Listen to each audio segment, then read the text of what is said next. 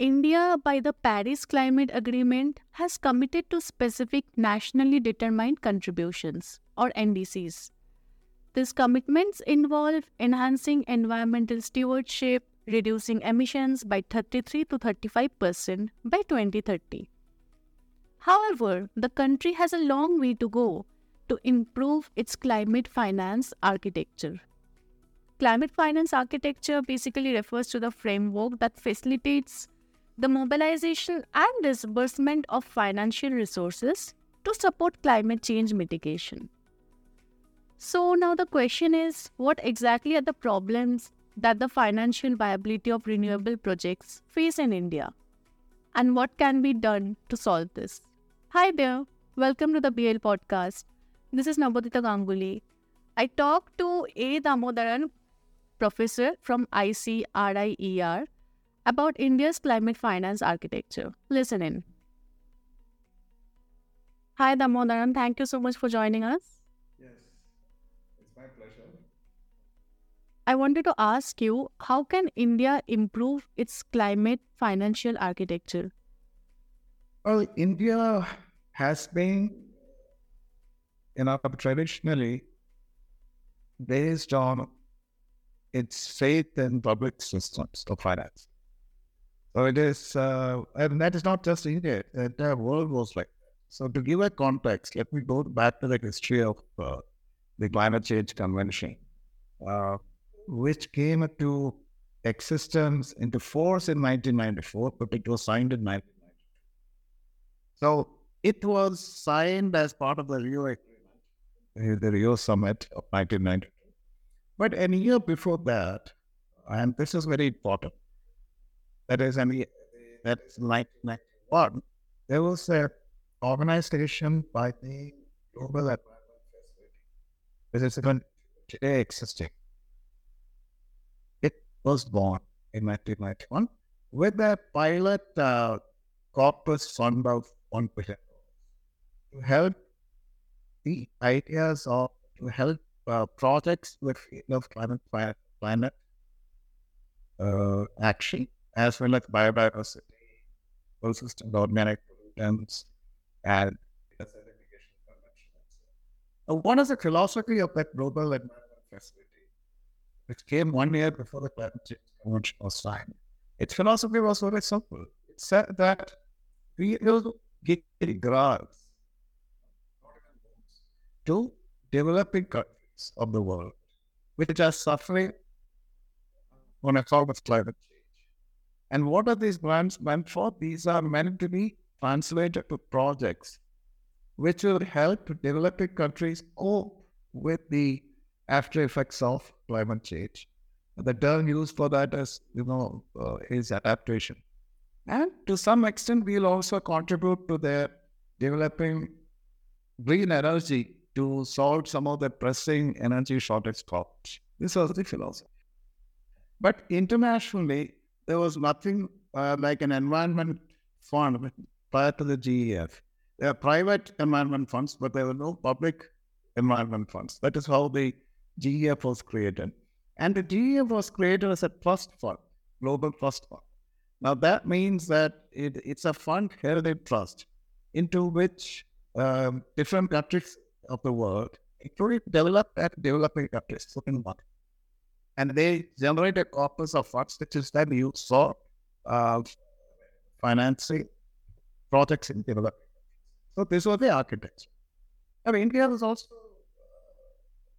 driven by that philosophy that you need to have grants coming from public financial institutions if you want to solve global governance problems.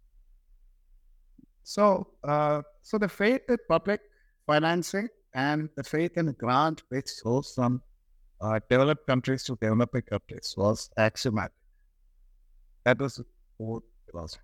So India's climate finance architecture was also premised in the same ideology, the same system of thinking, that there should be public financing to take up projects in climate change, especially projects which are designed to reduce mitigate carbon dioxide emissions, as well as get communities to adapt changes in climate patterns. So this was the idea. Now, now look at it. It's very interesting. Now going back back to the history of the whole thing. In 1991, as I told you, GEF came. The GEF ideology held sway till 2010. Now that was almost 19 years, right?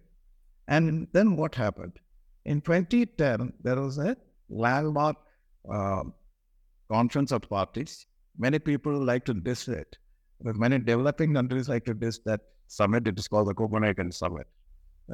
India suffered. India and developing countries did not get an outcome that they wanted. They were pressurized to take up mitigation targets, and there's a background to that also, because the FCCC, which came into existence in 1994, came into force in 1994, did not confer any mitigation obligation on developing countries, including the advanced developing countries or emerging economies of today, that is probably South Africa, India, and China.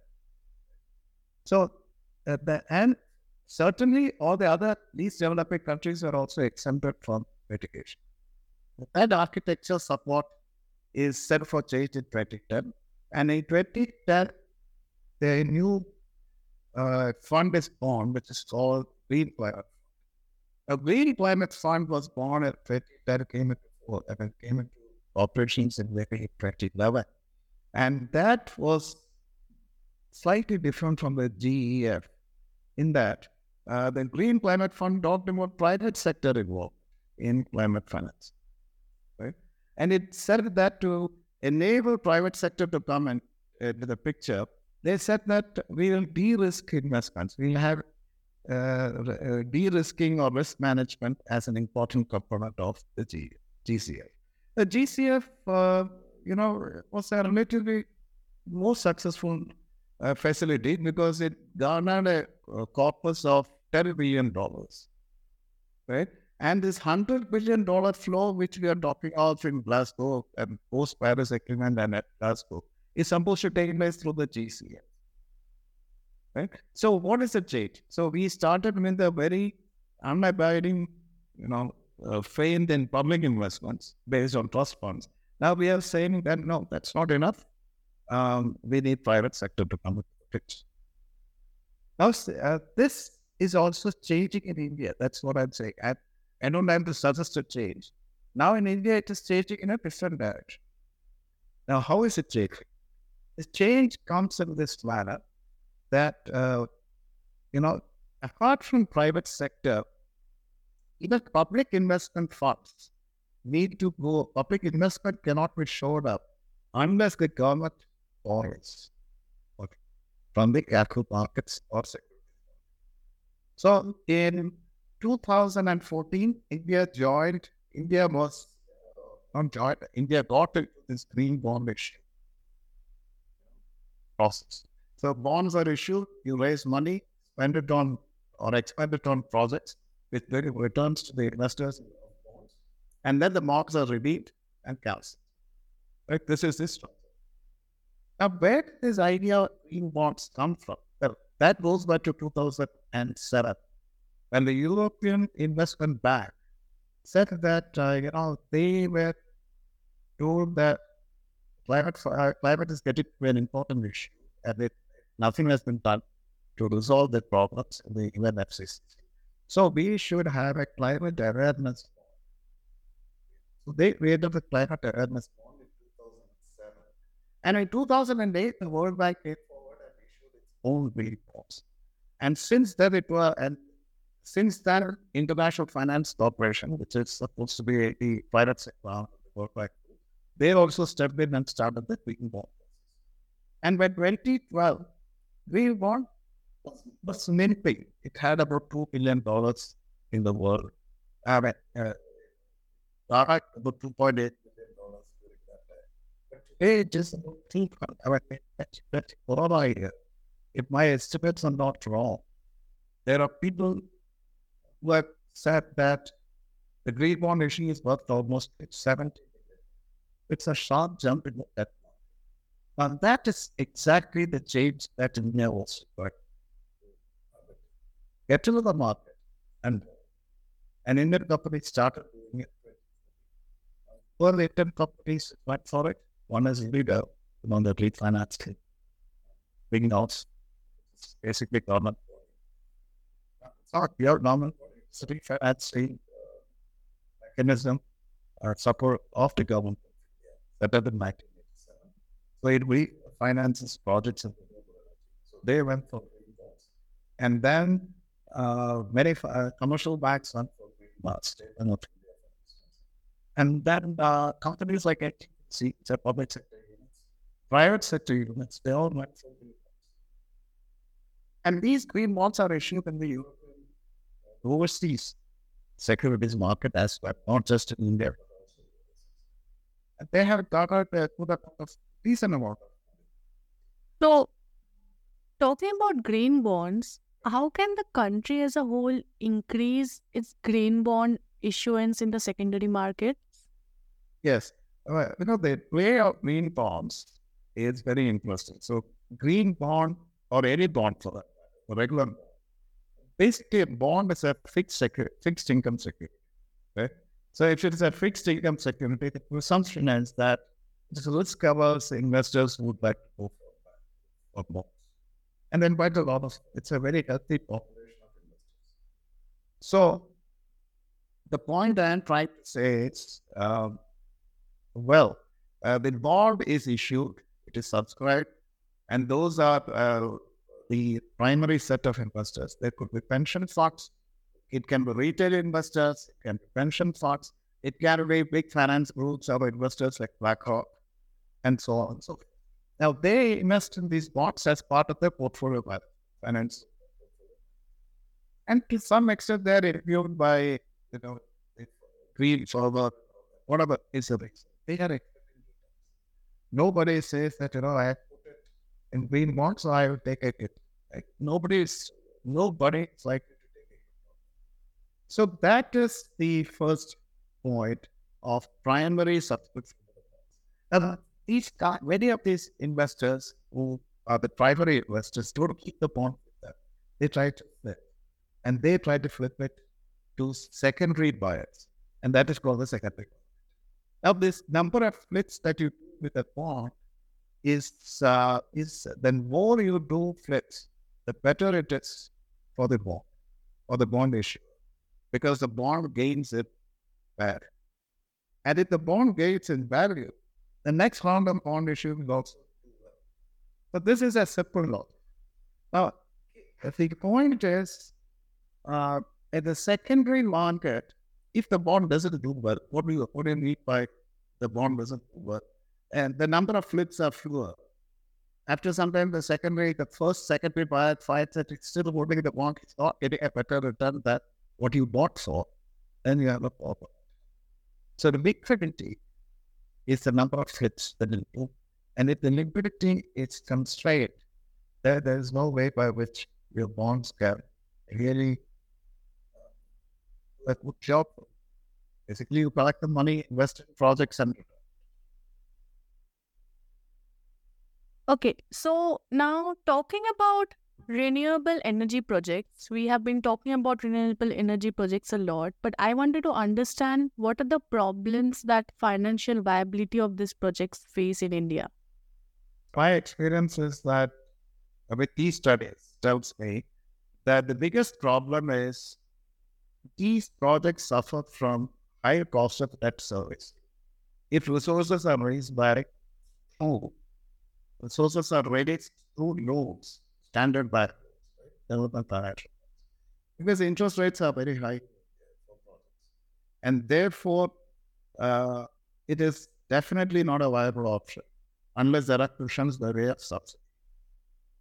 Okay?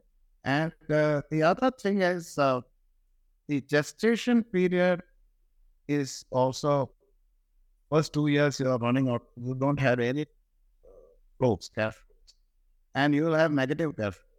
And subsequently, when you start getting the revenue cash flows, it still does not make your net cash outflow or net cash flow or inflow to be anything positive.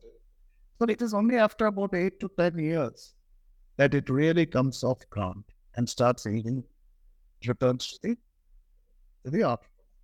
Now, this uh, raises an issue because you need funds which are long-term in nature. And long-term funds cannot come to you unless somebody feels that your project is excellent and is willing to lend to you for a longer period.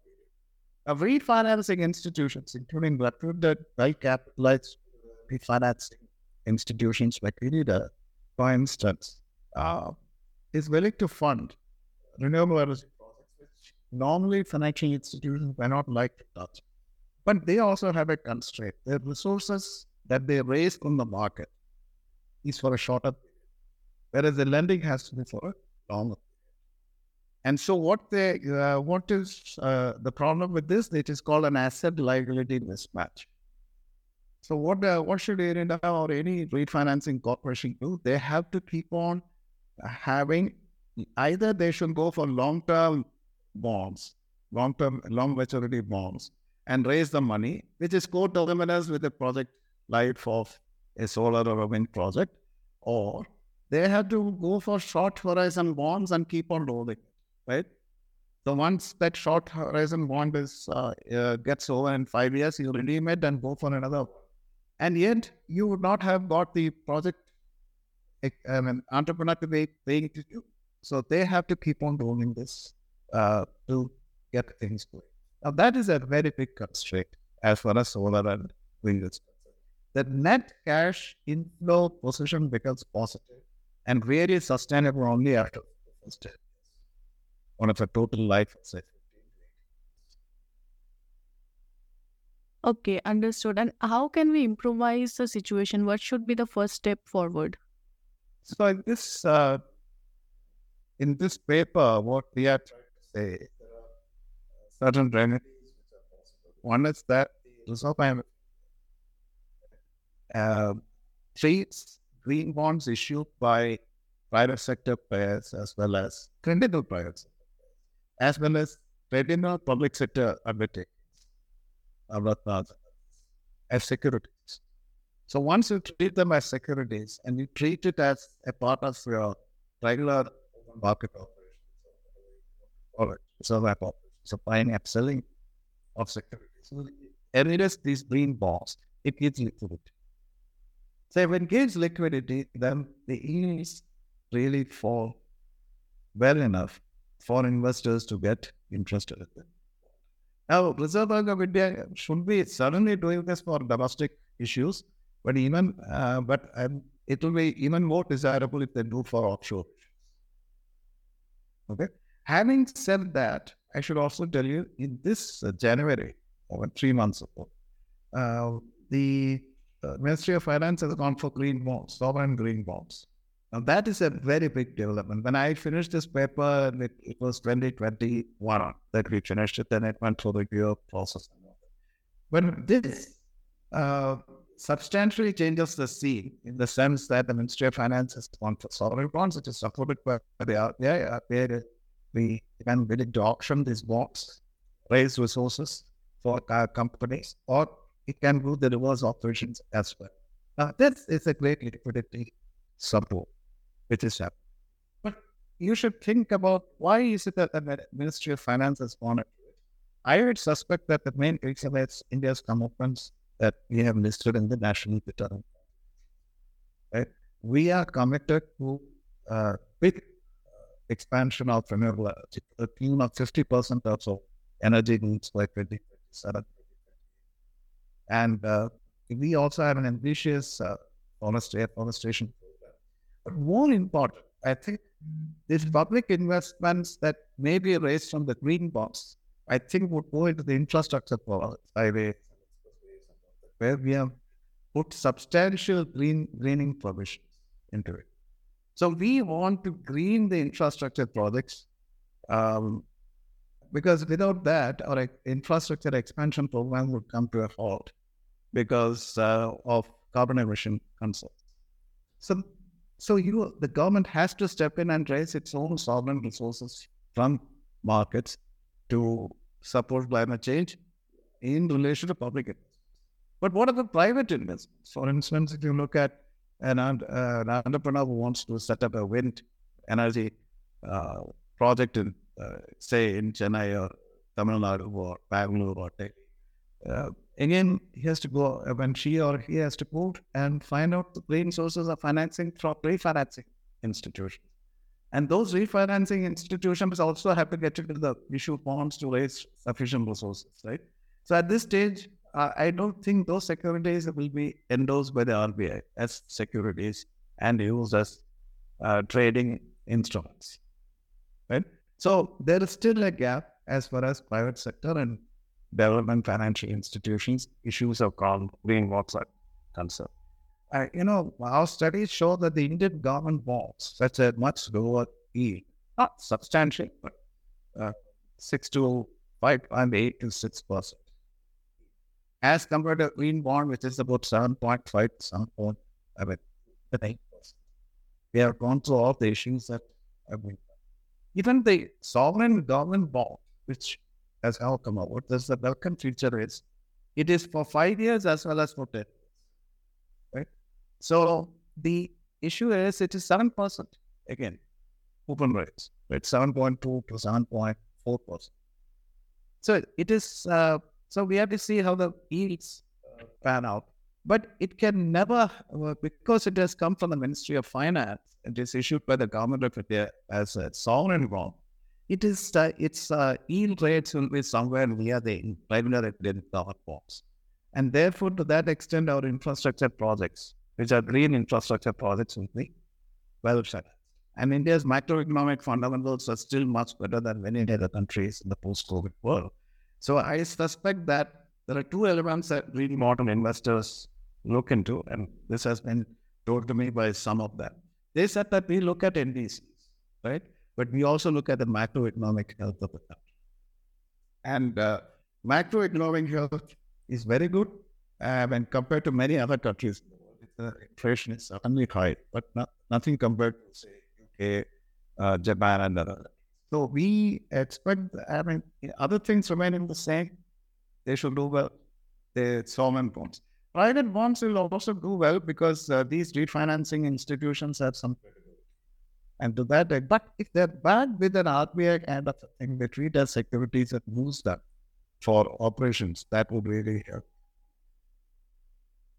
Okay, now just to conclude, if you have to summarize the findings of your research in 2 lines, what would you say? My first point is that debt-based financing of climate action is a reality we cannot ignore. It will occupy a substantial portion of our overall climate financing. That's the first thing. And because they're fixed income securities, you have to attract conservative or near conservative or near risk-averse investors. In which case, you need certain enabling mechanisms like a show of support from the central bank of the country as an eligible security, which is worth trading. Is the support less now? It is not treated as a security. Private bonds are not treated as security. Development financial institution green bonds are still not, I don't think they're still treated as security. Indian sovereign bond is, green bond is different. They're publicly issued, government issued. They are supported. And so this is a second thing. These are the two things. That financing is going to be important.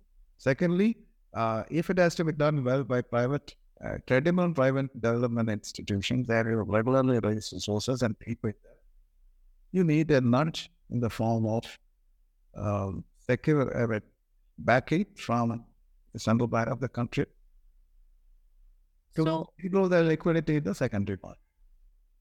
So can we say there is a gap between the government and the private sector when it comes to green finance as a whole? There is because government is not supposed to enter into, government of India is committed to fiscal products. We are trying to reduce our deficit. And we have decided to go for debt-based financing, partly because of, we can't be excessive in public investments. So we need to raise resources. So the government of India itself is market driven when it comes to resource mobilization for climate science. Industry, so it expects that industry also should be market driven when it comes to raising its resources. It stands on its own, its credibility to raise resources. That is something. It is not a gap. I wouldn't say there is a gap. It is just a perception that what we do is what we are expecting to do. Face the market and raise an account. But then what's the difference? The difference is Indian government stands on its own credibility, sovereign credibility on retail. You should understand that bonds are different. Each green bonds can be of different use, depending upon the claim of the subscriber. So in case there is a default, sometimes it may be that your assets will be taken over. Sometimes it could be that your cash flows will be taken over. Sometimes it could be that your project assets will be taken over. It could be any of these things. So the government of India thinks that we have a lot of work to do on infrastructure. We are also spending money on expressways and roads and other infrastructure where nobody puts in money. Or very few people like to put in, private sector would like to put in money. And therefore we can be also holding your hand to grow. But reserve, so we also, in our paper, we have never said that the government should support. We are only saying that central bank of the Reserve Bank of India, if it evaluates these bonds and finds them credible, and they sort of say that this could be declared as securities to be traded, the credible bonds, it will give it not just a second. All right, understood. Thank you so much for your time. Thanks a lot for joining us. Thanks a lot. Bye.